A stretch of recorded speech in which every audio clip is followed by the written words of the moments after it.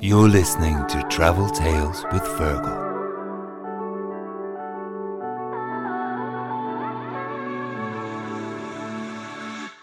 Hello, I'm Fergal O'Keefe, and you're very welcome to the podcast. I was fortunate to spend 11 wonderful days walking on the Camino in Spain in September for this podcast. The full Camino is over 800 kilometres from the Spanish border in the Pyrenees to Santiago de Compostela in Galicia, and it typically takes a walker between 30 and 35 days, walking around 25 kilometres a day to do the full Camino.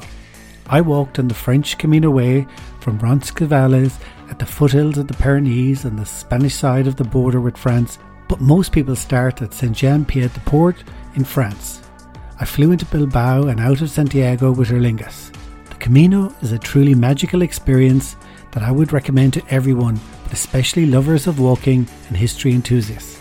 The Camino brings you through 4 very different regions in Spain with 4 distinct languages, cultures, architecture, people, cuisine, weather, and even language.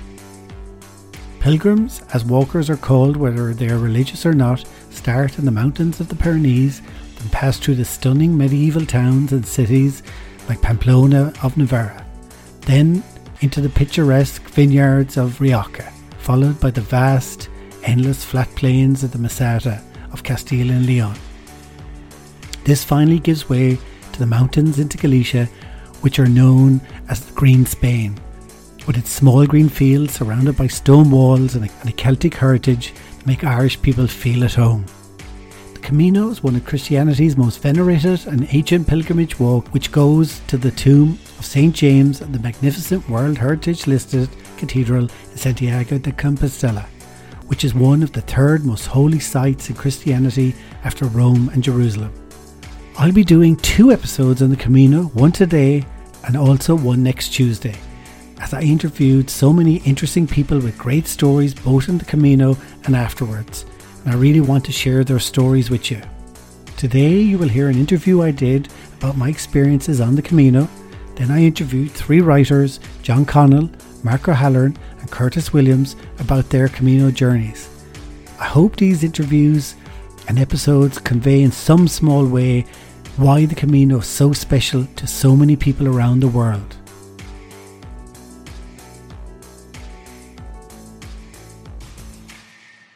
Now it is time for the latest instalment of Travel Tales with Fergal. I'm delighted to say that Fergal O'Keefe, of course a native of Ennis and the man behind the Travel Tales with Fergal podcast, is with us once again. Good morning to you, Fergal. Last week we were chatting about the Camino and it sounded like such a fascinating trip. It's a kind of a spiritual trip for a lot of people. You know, you mentioned some of the interesting characters both from Ireland and further afield that you met on your way. You did 11 days. I think you said the maximum, it takes 35 days to do it, which you suggested that people do that in blocks if they're looking at doing it all. So, and why is it so popular with Irish people? Is it the slightly religious, spiritual angle, or? I think so. You know, there was a recent research that said sort of 28% go for religious reasons, 28% go for sort of exercise or for the challenge. Then the rest are there, you know, to be in nature or to escape. And I would go all those. I think everybody really goes for all those things. And personally, I found it, you know, I would say it's very spiritual, but when I'm in nature, when I'm walking, I find that very spiritual anyway. And it was interesting because, you know, something I would recommend to people is I walked in the 4 regions. So like it's Navarra, Rioja, Castile y Leon and Galicia. And each region I had a guide with me, whether it's in towns or whether it's walking. And if people are doing it, I would say that if at all possible to maybe walk a day with a guide or when they're in the town, because the history and the culture of the place, that really comes alive when you meet people. And I remember one of my guides was a Peruvian. So it was like a guy called Francesco Contreras, who, you know, has written a book about the Camino, and he's an amazing person. I mean, people used to come up to him on the Camino looking for his autograph. And there was another person with him, a woman who was from Peru, who, you know, she said to me in Peru, they worship Cochabamba, which is Mother Earth. And that's what I kind of think it is on the Camino, that is spiritual, you know, whether you're religious or not, you're out in nature. And as Francesco said to me one day, when you're walking on the Camino, the only thing that you hear is the crunch of the rocks below your feet, because you just go into you kind of go into not a trance, but you go quiet. I remember talking to one of the guys, John, the author John Connell, who I was with, and I said, what are you thinking about? And he goes, nothing. My mind is blank. And that's what I love about it. Your mind does go blank. And I kind of missed that, actually, now that I've come back. I only appreciate it now since I came back, but that simplicity of, all you're thinking about is the village that you see off in the distance, what you're going to get for lunch and where you're going to sleep that night, and nothing else. And that's what's so magical about it, to give people that time. And you can do that in a week, or people can do it in a month, but it really is magical. And then what makes the Camino, to put in perspective, they get about 1 million people a year that walk on it. So what makes this so special is that, it's geared up for it. It's got loads of accommodation, but each village has got its own little, bits of history or museums, and then each region is completely different from each other, which gives a great variety. So I would so recommend it, and I bet you if you've ever met anyone that went on the Camino, they didn't regret it. Everyone loves it, and everyone wants to go back, which I do too. So you get to meet really interesting people like that guy Francesco, who's an amazing character, and what he was saying to me was, he doesn't believe it's for religious reasons. He thinks it's for sharing ideas and stories and knowledge. And there's a great tradition in the hostels at night that people eat together, and everyone's open to meeting each other. That's kind of part of the thing. So when you're walking past people, you just say, everyone says bon camino to each other, and then sometimes people want to talk, or other times they don't, and you just might have a little chat with someone and then they move on. So it's very social as well, even though, as I say, you're just walking in silence. But if you feel like talking, it's often very social as well, I have to say. The towns then, and in each region, there's so many. Just say, for example, in Navarre, you go to Pamplona, which is the first, if you're doing the French route in Spain, the first kind of city main place that you get to is Pamplona, which is famous from Hemingway and the Bull Run. And you see where the Bull Run is, and you can drink in the bar where Hemingway used to drink. And it's actually lovely being there. When I was there, they call it kind of Thursday tapas, and it's a student town, so all the students were out and it was buzzing. And if you're doing the Camino, I would say just do a little bit of research beforehand, because some of the big towns and the smaller towns, mix it up, because there's some amazing places. Like I mentioned that guy Francisco, and he was big into the Templars, which I love, the history of them. So he was kind of bringing me to these little churches in the middle of nowhere, and it was gas watching it, because the Templars create such passion in people, even still now in the 21st century, because Francisco was big into the history of them and the mystical side of it. And we would go to these little churches, like a place called Unate, say, which was just a couple of k's off the official Camino. And he was there talking, and the guide was talking about the history, but not mentioning the Templars. And then he would get into an argument in Spanish, and they'd be arguing each other. And then they wouldn't say anything to us. And I was going, can you not just give us like all the myths? You can give us the Christian ones and the non-Christian ones, and we'll decide. Because I just wanted to hear all the stories, I love that history. And there is a lot of history to these places. Even aside from the Templars, it's a place laden with culture and with history. Yeah, and you know what? In Navarre, I was so aware of that. Like, when you were walking there, you're actually walking on old Roman roads, and you're going through some towns where there are still the Roman roads that were there from Roman times, and that was pagan times. And the reason why they were going in that direction was going west towards the sea where the sun used to set, and they were worshipping the sun. So then in Christian times, it became going to Santiago to St. James's remains. So it's been going on for a very long time. So from Roman times, and then you've got the history with the Moors, and then you've got the Christians who kicked out the Moors, and all along you've got forts and castles. And I love that, all that history, that medieval history then you go into the 15th, 16th century. So you go into places like Castile and Leon, where the kings of Spain were from. And there's World UNESCO site cathedral in Leon and in Burgos as well. Huge cathedrals with amazing architecture if you're into that as well. So yeah, so varied, the history all the way. And then in Galicia, it's nature, and you're walking, there you're walking past, apple orchards, and you've got, hazelnuts in the ground, and the berries are growing, and there's pear trees. And, I could see how the ancient pilgrims, they were getting their food off the trees as they were walking along.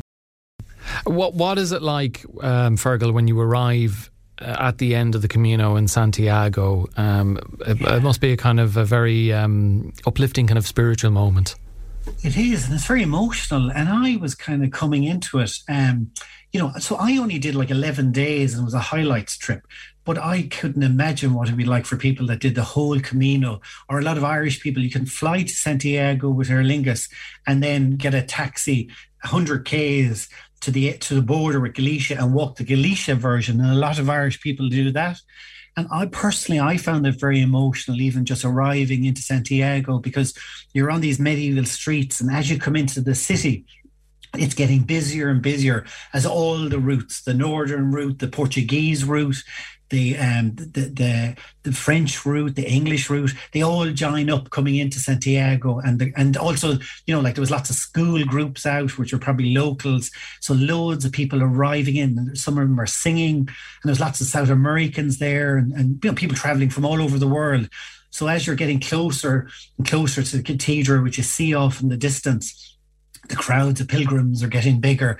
And then as you're coming into the main square, you have to go through an arch where there's like a guy playing Galician bagpipes. And, when I was there was lots of these secondary school students that were all singing. And you arrive into the square with throngs of people, and there's people like hugging, and there's people on their knees, or, people just shattered lying down with their bags. So it's a great spectacle. And when I was there, I would go back to that. Kept going back to the square just to stand there and watch people as they arrived, and looking up at the cathedral and around the square. And there's beautiful buildings all around you that creates this natural amphitheatre. And spectacular, I have to say. Here's a short clip I recorded of people coming into the square singing.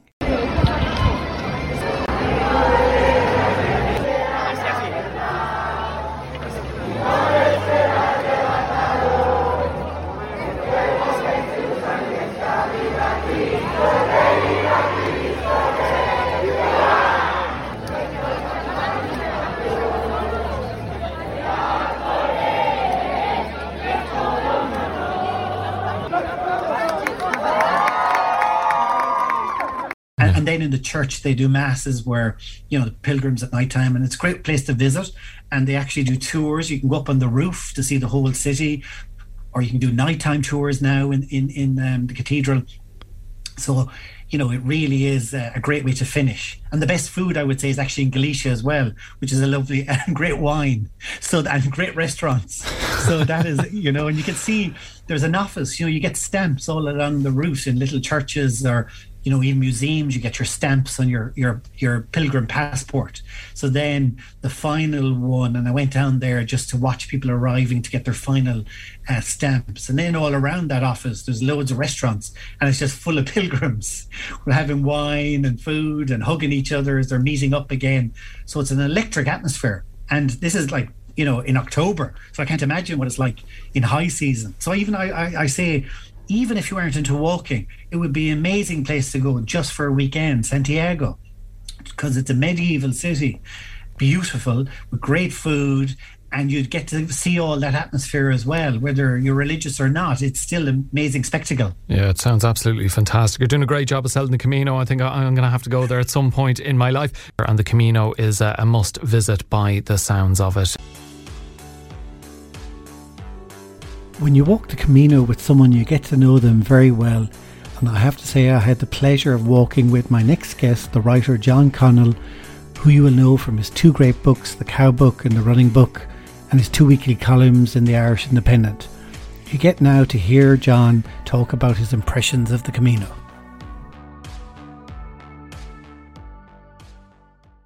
What did you think it was going to be, and how did that match up with what it was? Well, I suppose, Fergal, it's great to be on the show, and thanks for having me.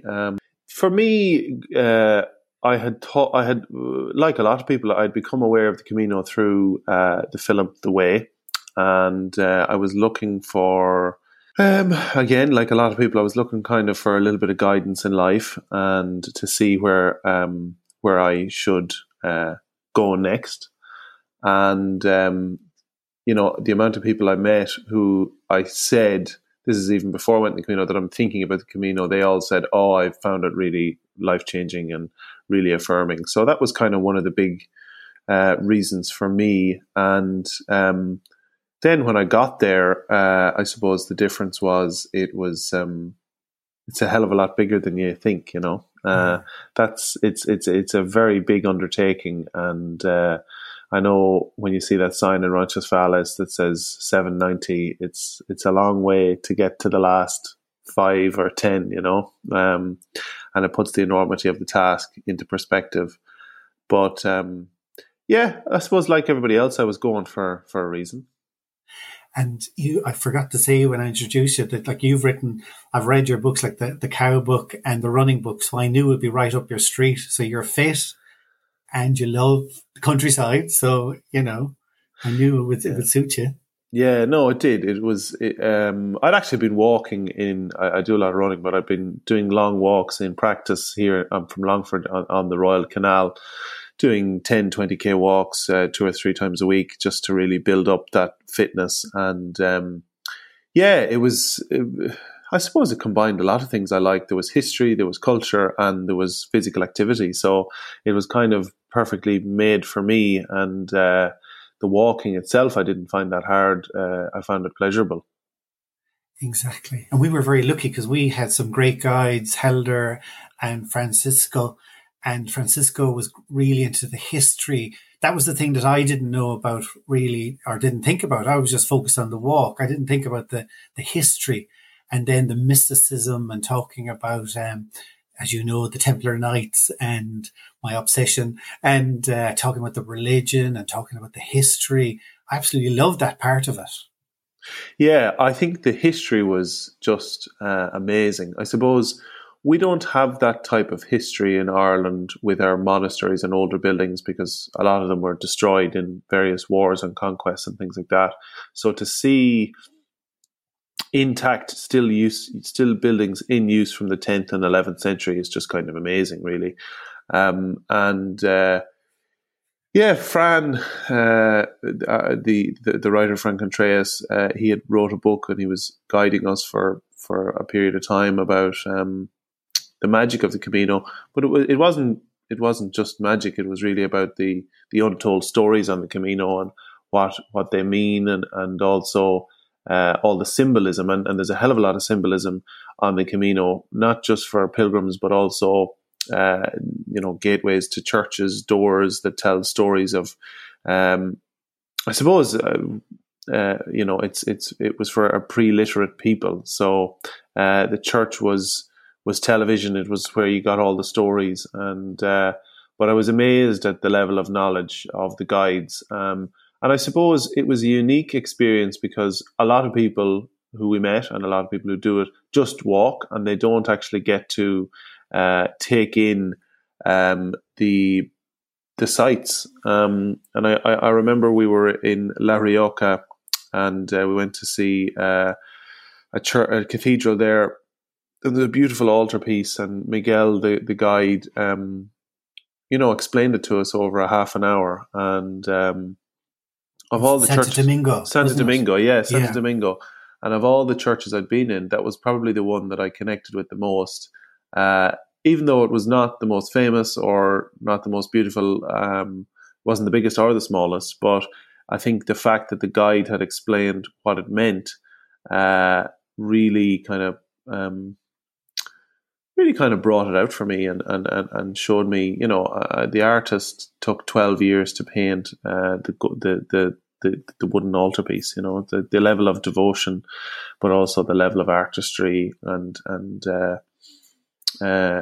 passion, that's along that pilgrim road is just kind of amazing. And look, there are some people who do the whole Camino, some people who do the last 100 kilometers in Galicia. So there are certain regions that do get missed, and I think that in missing them, you're missing out on kind of seeing the wider Spain.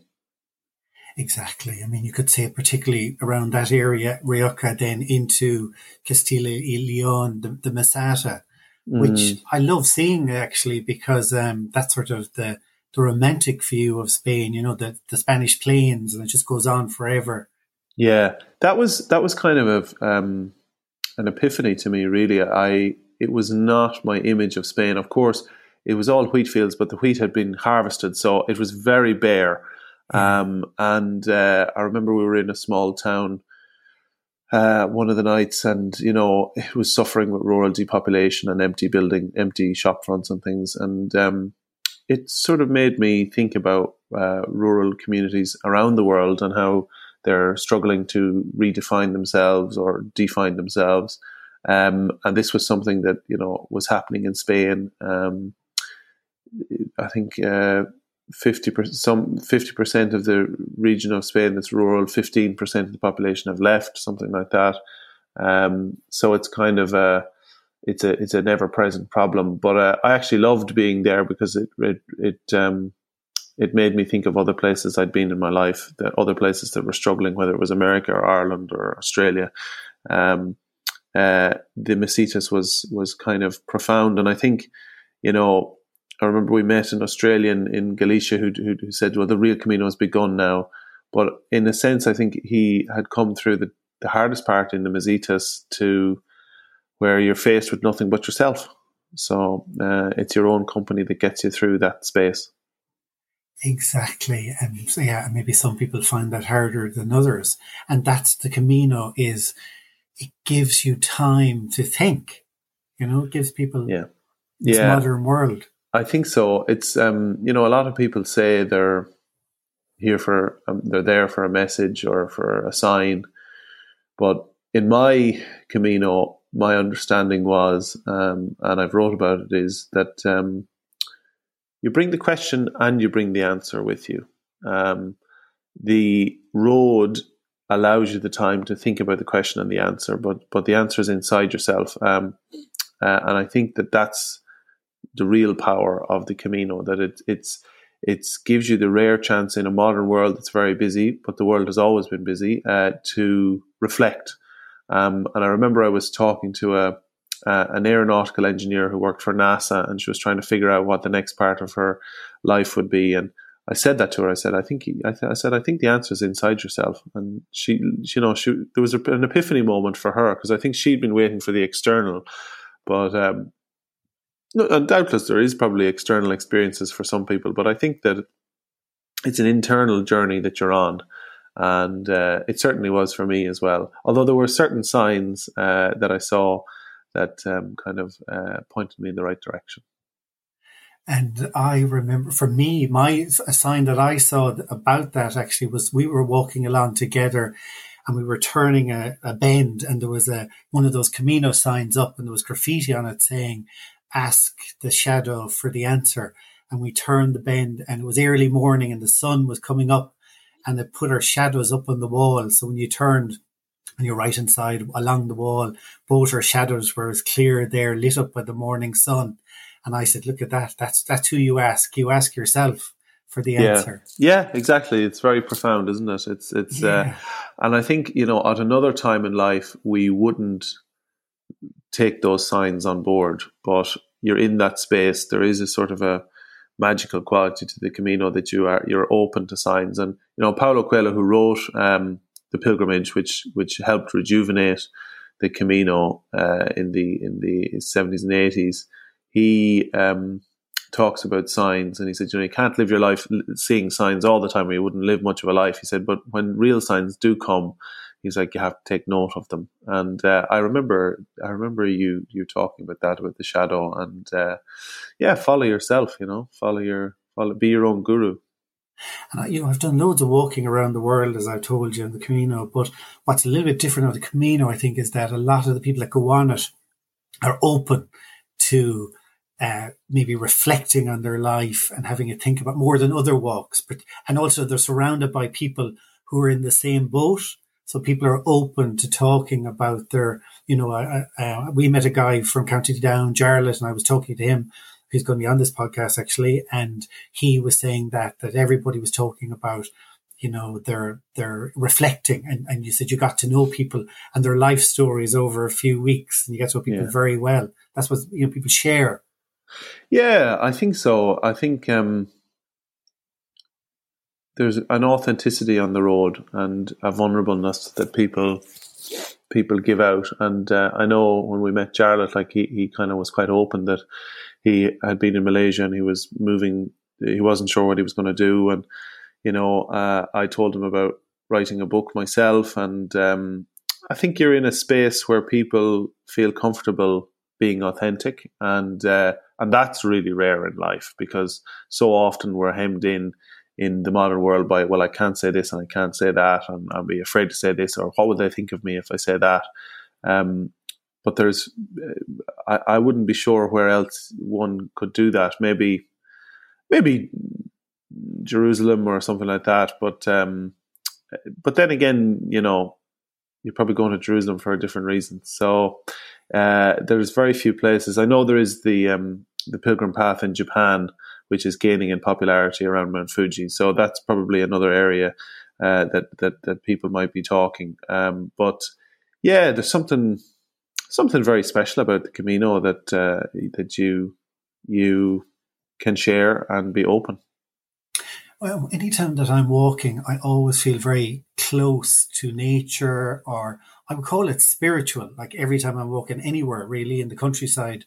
And I felt that. And, you are, you wrote about it in your article about the Camino and the Irish Independent, which I'd recommend people to read. It's brilliant, about carrying rosary beads. So did you feel that, connection, spiritual connection, or was it something else? Or actually, you said a line, it's something deeper, which I thought was interesting. Yeah, it's yes, I did carry the rosary beads, and I had a Camino shell, a scallop shell that a friend had given me. So that shell has now done the Camino twice, and it was, I'd be a spiritual person. The spiritual side of it was not in the churches, it was in the nature. The churches, there was some beautiful churches and moments of reflection, and I think that's what they were able to do. But I think it was the quietness that was the most spiritual to me, and I know when people say that, I can get it. I understand that. But I went from, I said prayers in churches and lit candles and things, and I remember being at Santiago de Compostela and going to St. James's Relic and saying a prayer and saying thank you for bringing me this far and bringing me safely. And it was a prayer from the heart. And, you have to believe in something. Exactly. So this is what I believe in. I found it quite emotional arriving in, when we went through that little archway with the bagpipes playing, arriving into the square, after a very long journey. Yeah, I agree. It was, it's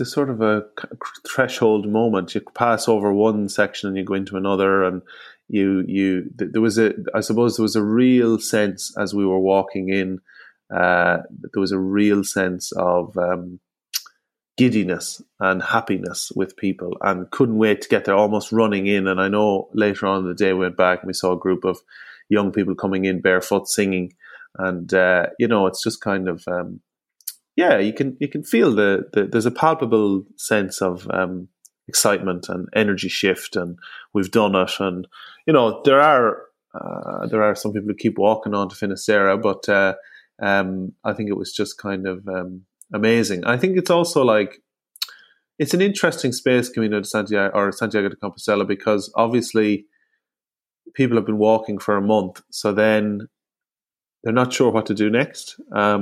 So it's also a space where you're asking certain questions about, well, what is it that I'm going to do now. Like, or do it now, I have to put the epiphany into context, and the messages back into reality. So you can't stay on the Camino forever, even though it's kind of like there's safety in the shadows, but you have to come back into the light. So I think that's kind of an interesting thing. And I know for myself, like I've wrote my comments about it, but I'm also writing about it in a book, for a chapter in a book, and I haven't got to it yet. And because I've been so busy with other work, because other work came straight back into life, you know. And so I'm trying to keep a little bit of the Camino with me, for the last 2 weeks. I've been home 2 weeks now. This is the third week. I've been trying to keep the Camino with me. And what it has manifested into is going for long walks every day, and or nearly every day. And, I was out for a long walk on Sunday with my wife, and it started to absolutely lash rain. And normally I would have been annoyed about this, but I just laughed, and I just said, well, I had a big laugh, and I just said, this is just life, you know, like, what can you do? And I suppose the road kind of taught me that, the Camino road taught me that you take whatever comes your way, rain or snow or whatever it is. And I love that line. A word, I bet you if you put in a kind of one of those word count things in your 3 articles, simple or simplicity was the word that came up the most. Simplify life. Yeah, simplify life, you know. I think that's the most powerful thing of the Camino. It's funny, I was worried about certain things before I went to the Camino, not Camino related. And when I was on the road, I never thought about them once. And I came home, and one or two of them cropped up in my head, but actually I was able to deal with them. And I haven't really been thinking about any of life's little problems. Now, that may change, but at the moment, it's kind of a really positive space, and I'm just trying to keep that going. It might be that, like Fran, you need to go and top it up every so often. You might need to go back and walk the Camino again. And I think, we were with a guide, Fran Constrea, and Fran had walked the Camino 12 times. And when I initially heard that, I was like, oh my God, is this person hiding from real life? But it's not at all. He's gaining new insights every time. And I suppose we could all do with gaining insights every so often, you know. And you plan to go back, don't you? I hope to go back to Galicia in April. It's obviously the seasons are changing now, and it's starting to get colder. And also, I think a lot of the hostels and B&Bs close this time of year. So we'll go back in the spring, my wife and myself. And hopefully we can go, and she's up for it. So Galicia was just something I really loved. It did remind me of Ireland, maybe a sunnier version of Ireland and a warmer version of Ireland. Yeah. But there was just something very special about Galicia for me, and I really enjoyed it. So I hope to go back and do the last 100k there. Actually, Jarlath said to me the other day a line. He said, as he was getting closer, it reminded him. So he was getting closer to the finish, so closer to Ireland. And this was so similar to Ireland that brought that home to him. And I saw that with you. Like when we went over the border, you had a big smile on your face. You were chatting to farmers about their cows as we were walking along. Yeah. You really loved that. Yeah, I did love it. It was funny, actually, because I'm someone who's travelled all over the world, but I'm getting a little bit older now. I'm 35, and getting to be more in tune with home, and wouldn't have necessarily have been the most settled person in my 20s, because I lived in different countries and hadn't really made roots. But when I came back, when I came to Galicia, I felt a sense of my Celtic roots, and I was glad to get home. And it was just kind of special. Maybe it's just Irish people that get that experience in Galicia. I don't know. Probably English people too. But there was just something special about that place. And Jarlath is right. It does bring back memories of home. And I suppose I was missing home. So even though it wasn't that long. I know. But even they were playing Galician music for us, and you were like, "Geez, I recognize that song," and it was actually the Chieftains. Yes, Galician music, music, it was, and I felt really sad because Paddy Maloney died a couple of days later, and I was saying, there we were, in another land, in another country, listening to Paddy Maloney, and he was gone. And I remember I was in Los Angeles a few years ago, and the Chieftains were playing, and I was going to get tickets to go, and I didn't, and when he died, I said to myself, and maybe it's the spirit of the Camino too, I said, you know what, the next time I have an opportunity to do one of these things, I'm just going to do it. So that was my little affirmation that I learned on the Camino. My next guest, the writer and actor Mark O'Halloran, has been on the podcast in season 1. Mark did the Camino in 2007, and it left a lasting impression on him, and he shares now his experiences from that trip.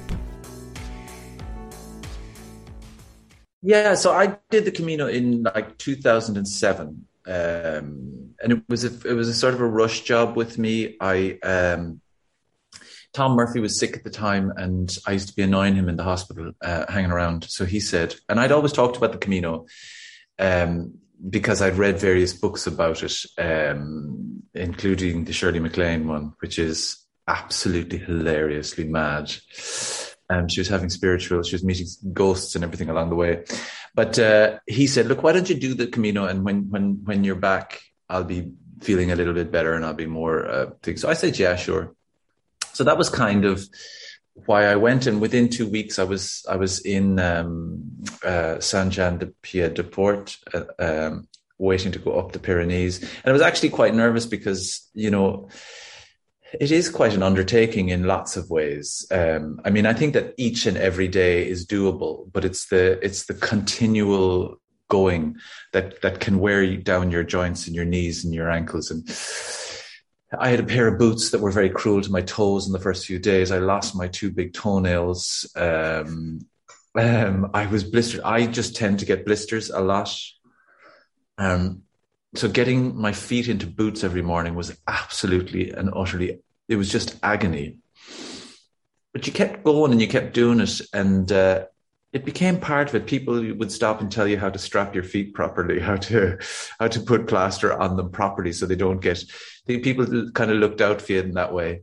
And it became a great kind of journey into a sort of a disappearing act in lots of ways. You kind of, you can stay and talk to people if you want, or you can go on your own and you can just take in the countryside. And I found it rejuvenative, as they'd say.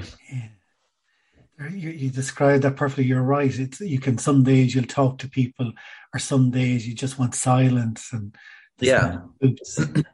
I went in September as well, which kind of helped because people are going back to school. And so, a lot of people don't have the freedom to do it. So it's less busy.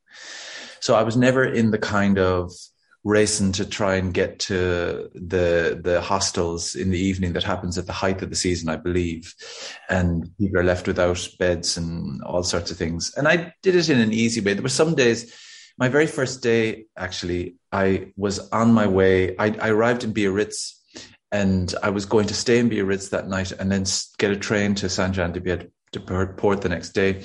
But it was, I don't know, I hadn't even planned ahead. When I got to Biarritz, there wasn't a hotel room to be had. And I had to sleep out on the street that night. Yeah, which was really weird. I had my sleeping bag with me. I slept in the portico of the theatre, and I was like, at last, theatres have a reason. Young fellas threw coins at me in the night because they thought I was homeless. That was kind of fun.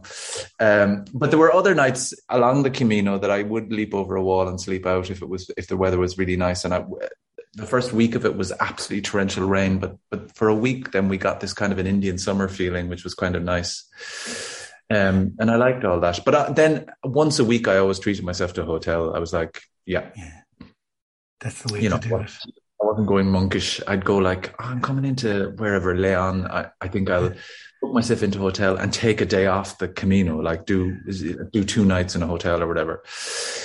And I thought that was all fine. But I mean, I didn't ever mind the hostels. The one thing you have to get used to is the cacophony of snoring, which is really strange. Now, obviously, you or we or persons add to that cacophony, but we don't get to hear it. But like, it's quite extraordinary. There was a guy, I don't know, it was quite early on. It might have even been in Pamplona or somewhere like that. And I thought he was trying to inhale his duvet. Like, it was kind of like people were waking up in the night and shouting at him. And it was really, really bizarre. So you have to get used to that. But I liked the idea of getting up in the morning, really, and I used to get up really, really early, like just as the dawn was happening, and knowing you had nothing to do but walk. There's something very freeing about that. I thought it was very good for a person.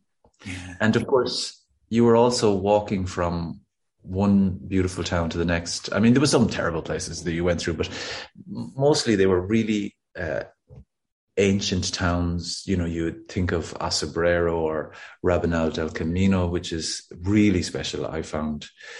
But also Burgos, the larger town, Burgos and Leon and Pamplona, and just really beautiful, beautiful places. And you'd see often, you know, ruined churches on the way or not ruined churches on the way. And I was really interested in the Spanish attitude to Catholicism, because I wasn't doing it as a religious thing. I'm an atheist. But I found that their relationship to Catholicism was much earthier than our own Irish one, which is so prudish. Like, you'd often see in some of the churches statues like the Virgin de la Leche, and she's breastfeeding Christ with her breast out. Like, the idea that you would have that in Ireland would have been... But it's much more, it felt to be much more deeply ingrained into society. Even all of the kind of little legends within the towns were all to do with Catholicism, whereas ours our Catholicism, I found, is only skin deep at times. So I thought that was really interesting. And a lot of people, when they do it, they tend to skip over the Meseta, which is in the middle, which is the very, very flat part in the middle. The people tell you it's boring and don't do it and take a bus from one side of it to the next. And for me, it was the best part of it. It was very, very quiet. This landscape was very flat, but you met some very lovely towns on the way. And, you know, it was really empty. And I found that to be exactly probably what I was looking for at the time. Yeah. And what I liked in the Meseta was that you could see the town in the distance. It could be 20 k's away. Times you couldn't see it because it was in a hollow, and you were going like, it's getting dark. Where the fuck is this town that I'm supposed to be staying in tonight? And then suddenly you go into a dip, and there was this beautiful little stone town that you had been told was going to be there. Everyone becomes experts at reading maps as well, and you know, you get lost quite a bit, or I did anyway. But I got these good books by this guy called John Brearley. I think he's quite famous. He makes quite a living from the Camino, and he's written several books. But I thought his books were very good, the guidebooks and the maps that he had and all of that. And when I was finished, I went on as far as Finisterre, outside after Santiago, which is a 3-day further trek out to the sea, which, you know, they say is part of what was once a pagan route there. And that was lovely. And when you arrive in Finisterre, you arrive onto the beach, and you have to walk around the beach and up into the town. And pilgrims are meant to go to the rocks just outside the town and burn some of their clothes. And it's as if they have become new, or throw stuff into the sea or whatever it is. And I thought that was really quite beautiful. I loved looking at a map sometimes, and I walked all the way around across there, which is kind of fun. Did you do it when you were at those rocks? Did you burn at them? Did you? There was a lot of my clothes that wanted burning, for sure. If they didn't run away on its own. Exactly. That's what I think actually about that is more of a practical thing. You know, ancient pilgrims, their clothes probably, they only had one set of clothes, you know. Yeah. As far as goes, did you find it spiritual or I mean, I'm wary of those words. You meet an awful lot of wafflers on the way. Who would talk to you about ley lines and feeling. I felt that I had made some sort of peace with myself in lots of ways at the time. I'd been going through a pretty stressful time, and I was maybe not coping is too large of a thing to put on it, but I wasn't in a happy place, and I felt and also I was about to go into the loss of Tom, who was a very important person in my life. He died 5 days after I got home, actually. And his last text to me was the day before I arrived in Santiago de Compostela. I sent him a text saying, tomorrow I walk into the city. And his text back to me was, keep going, brave pilgrim. You know, it was a little joke that we had.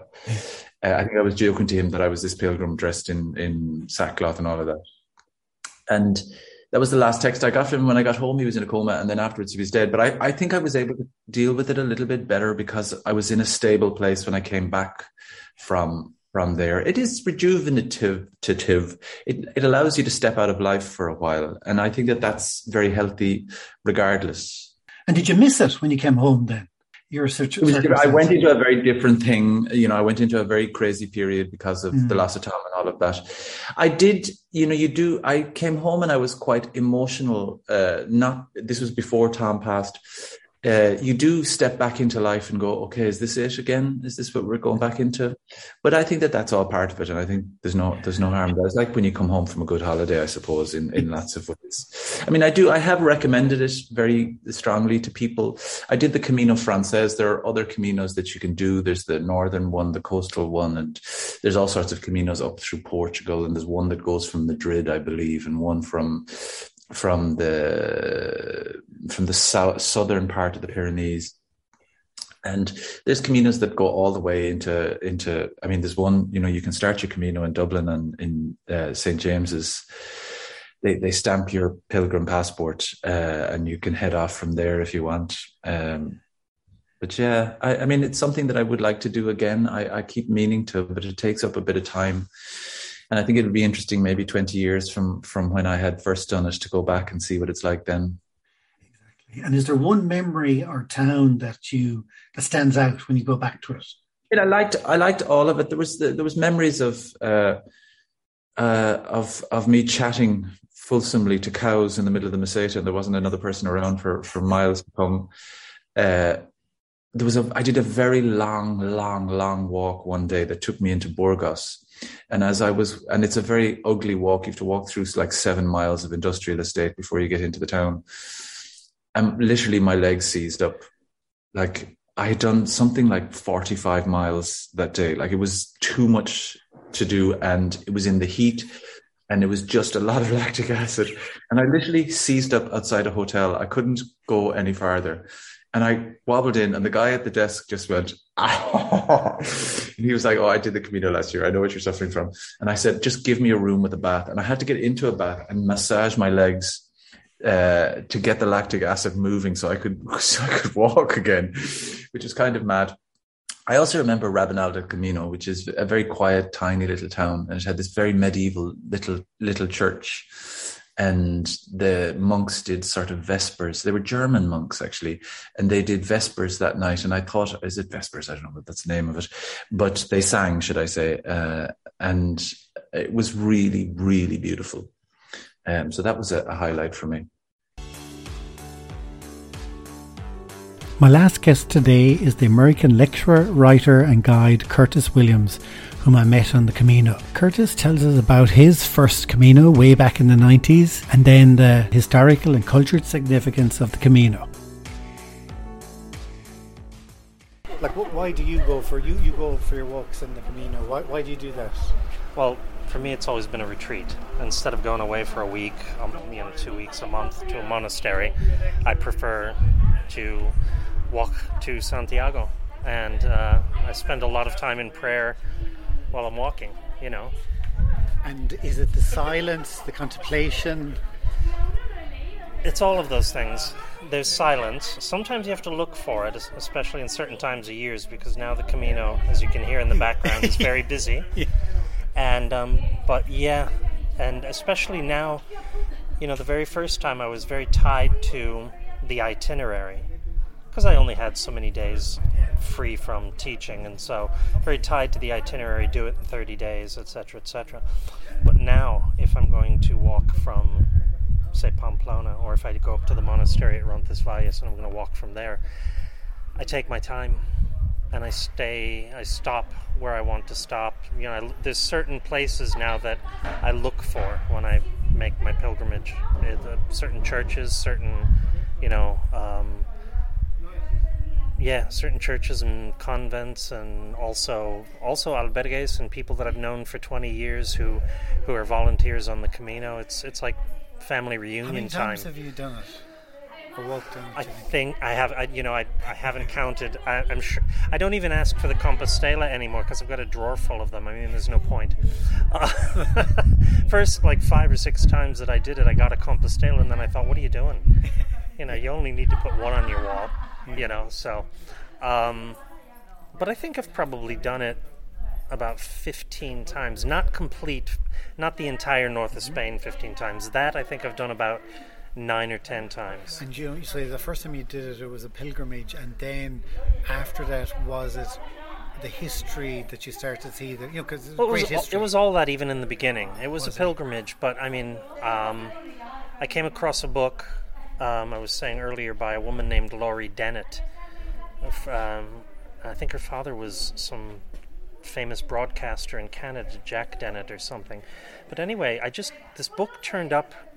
I used to belong to a book club, and I got it by accident when I was at university. It was about her walk from Chartres, near Paris, to Santiago de Compostela in the 80s, and there was none of this. There was no organization, there were no albergues, there was no yellow arrows yet, nothing. And she was a historian, and she did from Chartres to Santiago, and she wrote a book about it. And there were no books at that time about it. I'd never heard of it. And because I forgot to send the little card saying, don't send me the monthly selection, that book landed on my desk when I was a student. And I read it and I went, well, this is brilliant.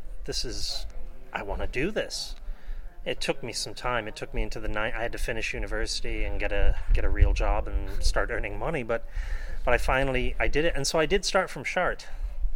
I did actually begin, because that was the only reference I had was her book. So I said, all right, I'm going to go to Chartres, and I'm going to start, and I'm going to walk south through France and across the north of Spain. And that's what I set out to do. And even then, in the early 90s, it would probably be very different than now. It was completely different. You would say to people what you're doing, and they would go, what? Yeah. I mean, people in France, and certainly along the route in Spain, they have... this historical memory, and people in the villages, pilgrims used to come through here on the way to Santiago. They preserved the memory of it, but nobody was really doing it. You had a few historians, a few teachers, a few people for religious devotion. But I mean, the real boom came with the Holy Year in 1993. That was the first time, for example, that the regional government of Galicia said, hey, there's potential here to draw tourists to... And so they created a system of free albergues that were sponsored by the regional government in Galicia, and they made those stone markers every 500 meters. Most of them are falling apart or gone now, and I don't think they replaced them anymore, but you still see them. Those were all put in for the 1993 Holy Year. And you had the parish priest in Othebredo, at the mountain pass where you enter Galicia. He was really responsible. He came up with the idea for the yellow arrow, and him and the fella from Pamplona. I mean, they literally walked the Camino with buckets of yellow paint, painting on trees and stones and farmhouses, painting the yellow arrow and indicating the way. You see them everywhere now. Even I'm looking at the road, even on the road there. Yeah, it's become the symbol, one of the symbols of the Camino, right along with the scallop shell, which is more traditional and medieval. Mm-hmm. But he just had this idea. He researched and studied the route, and he made sure that he knew. And he went marking with the yellow arrows, boom, boom, boom, boom, boom, all along the way. And I mean, he's the priest that when you go to Othebredo, there's a bust outside the church, of him, because he's really responsible for the modern revival of interest in the Camino de Santiago. And one question I was wondering, just say on the whole route, if there was one little village or town that you say you have to go, just one, what would that be? That's really hard. I know. Well, Othebredo is magical for me. It's fantastic because it's Celtic. That? Well, it's the pass where you go into the Celtic region of Spain. So when you leave That's in the Bierzo region, west of León and west of Ponferrada. When you go up and you go into Galicia, it's just a hamlet sitting atop the mountain. But it was the site of a 14th century Eucharistic miracle. Okay, there's a miracle associated with that, and I can send you information about.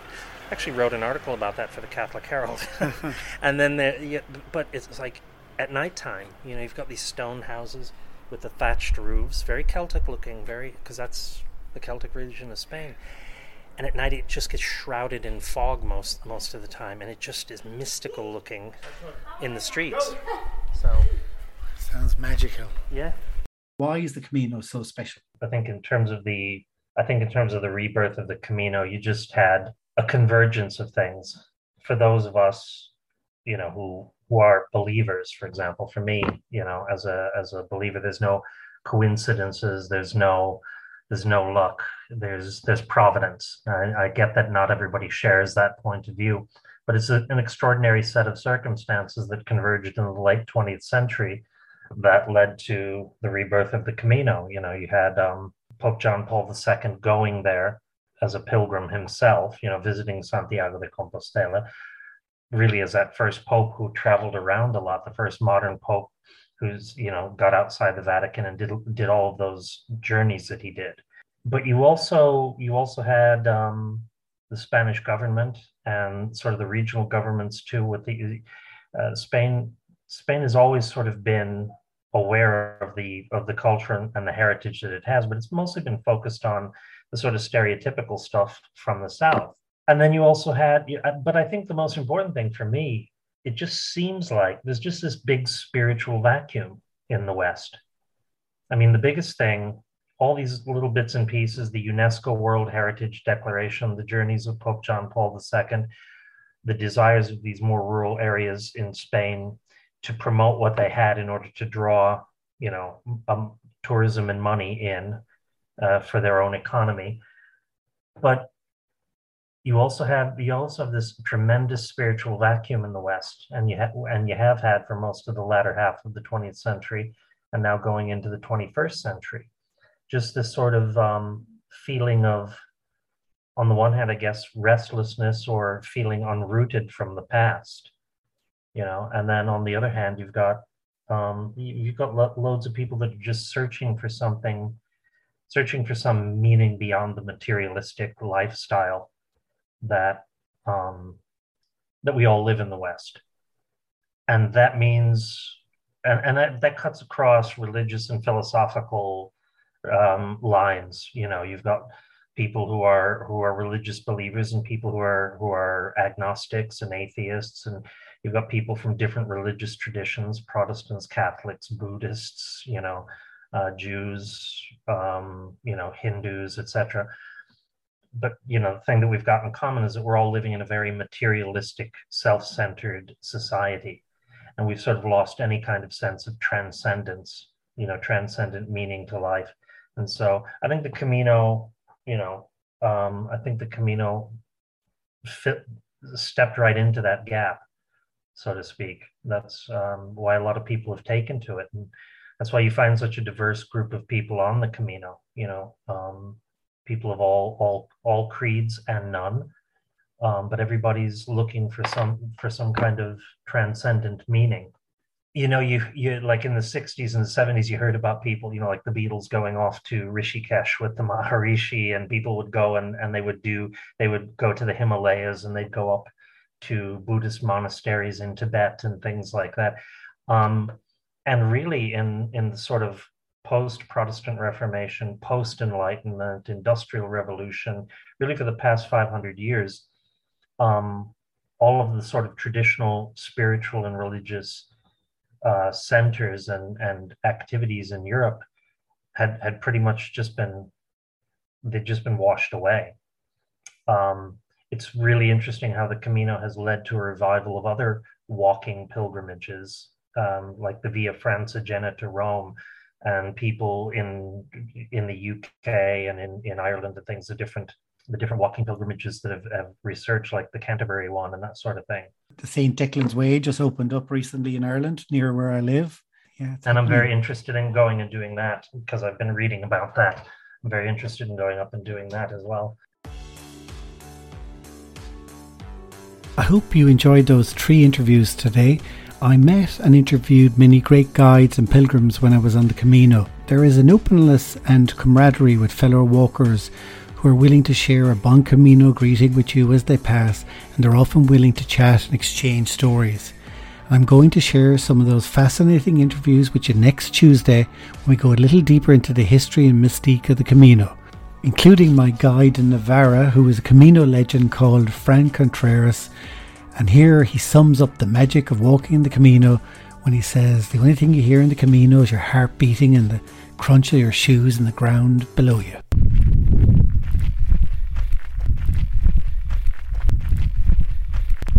So this is the sound of the way, and what else?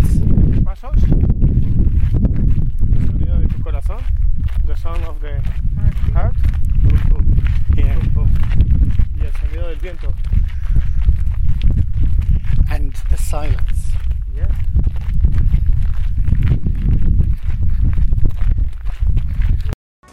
For more information on the Camino, go to the website www.spain.info and see you next Tuesday where we talk more about the Camino. I would ask if you could please subscribe to Apple Podcast so a new episode will appear in your library every week. I would also really appreciate if you could leave a rating and a review, as it helps others to discover this podcast. To find out who's on every Tuesday, please follow me on Instagram and Facebook at Travel Tales with Fergal. Stay safe and keep dreaming of future travels. Travel Tales with Fergal.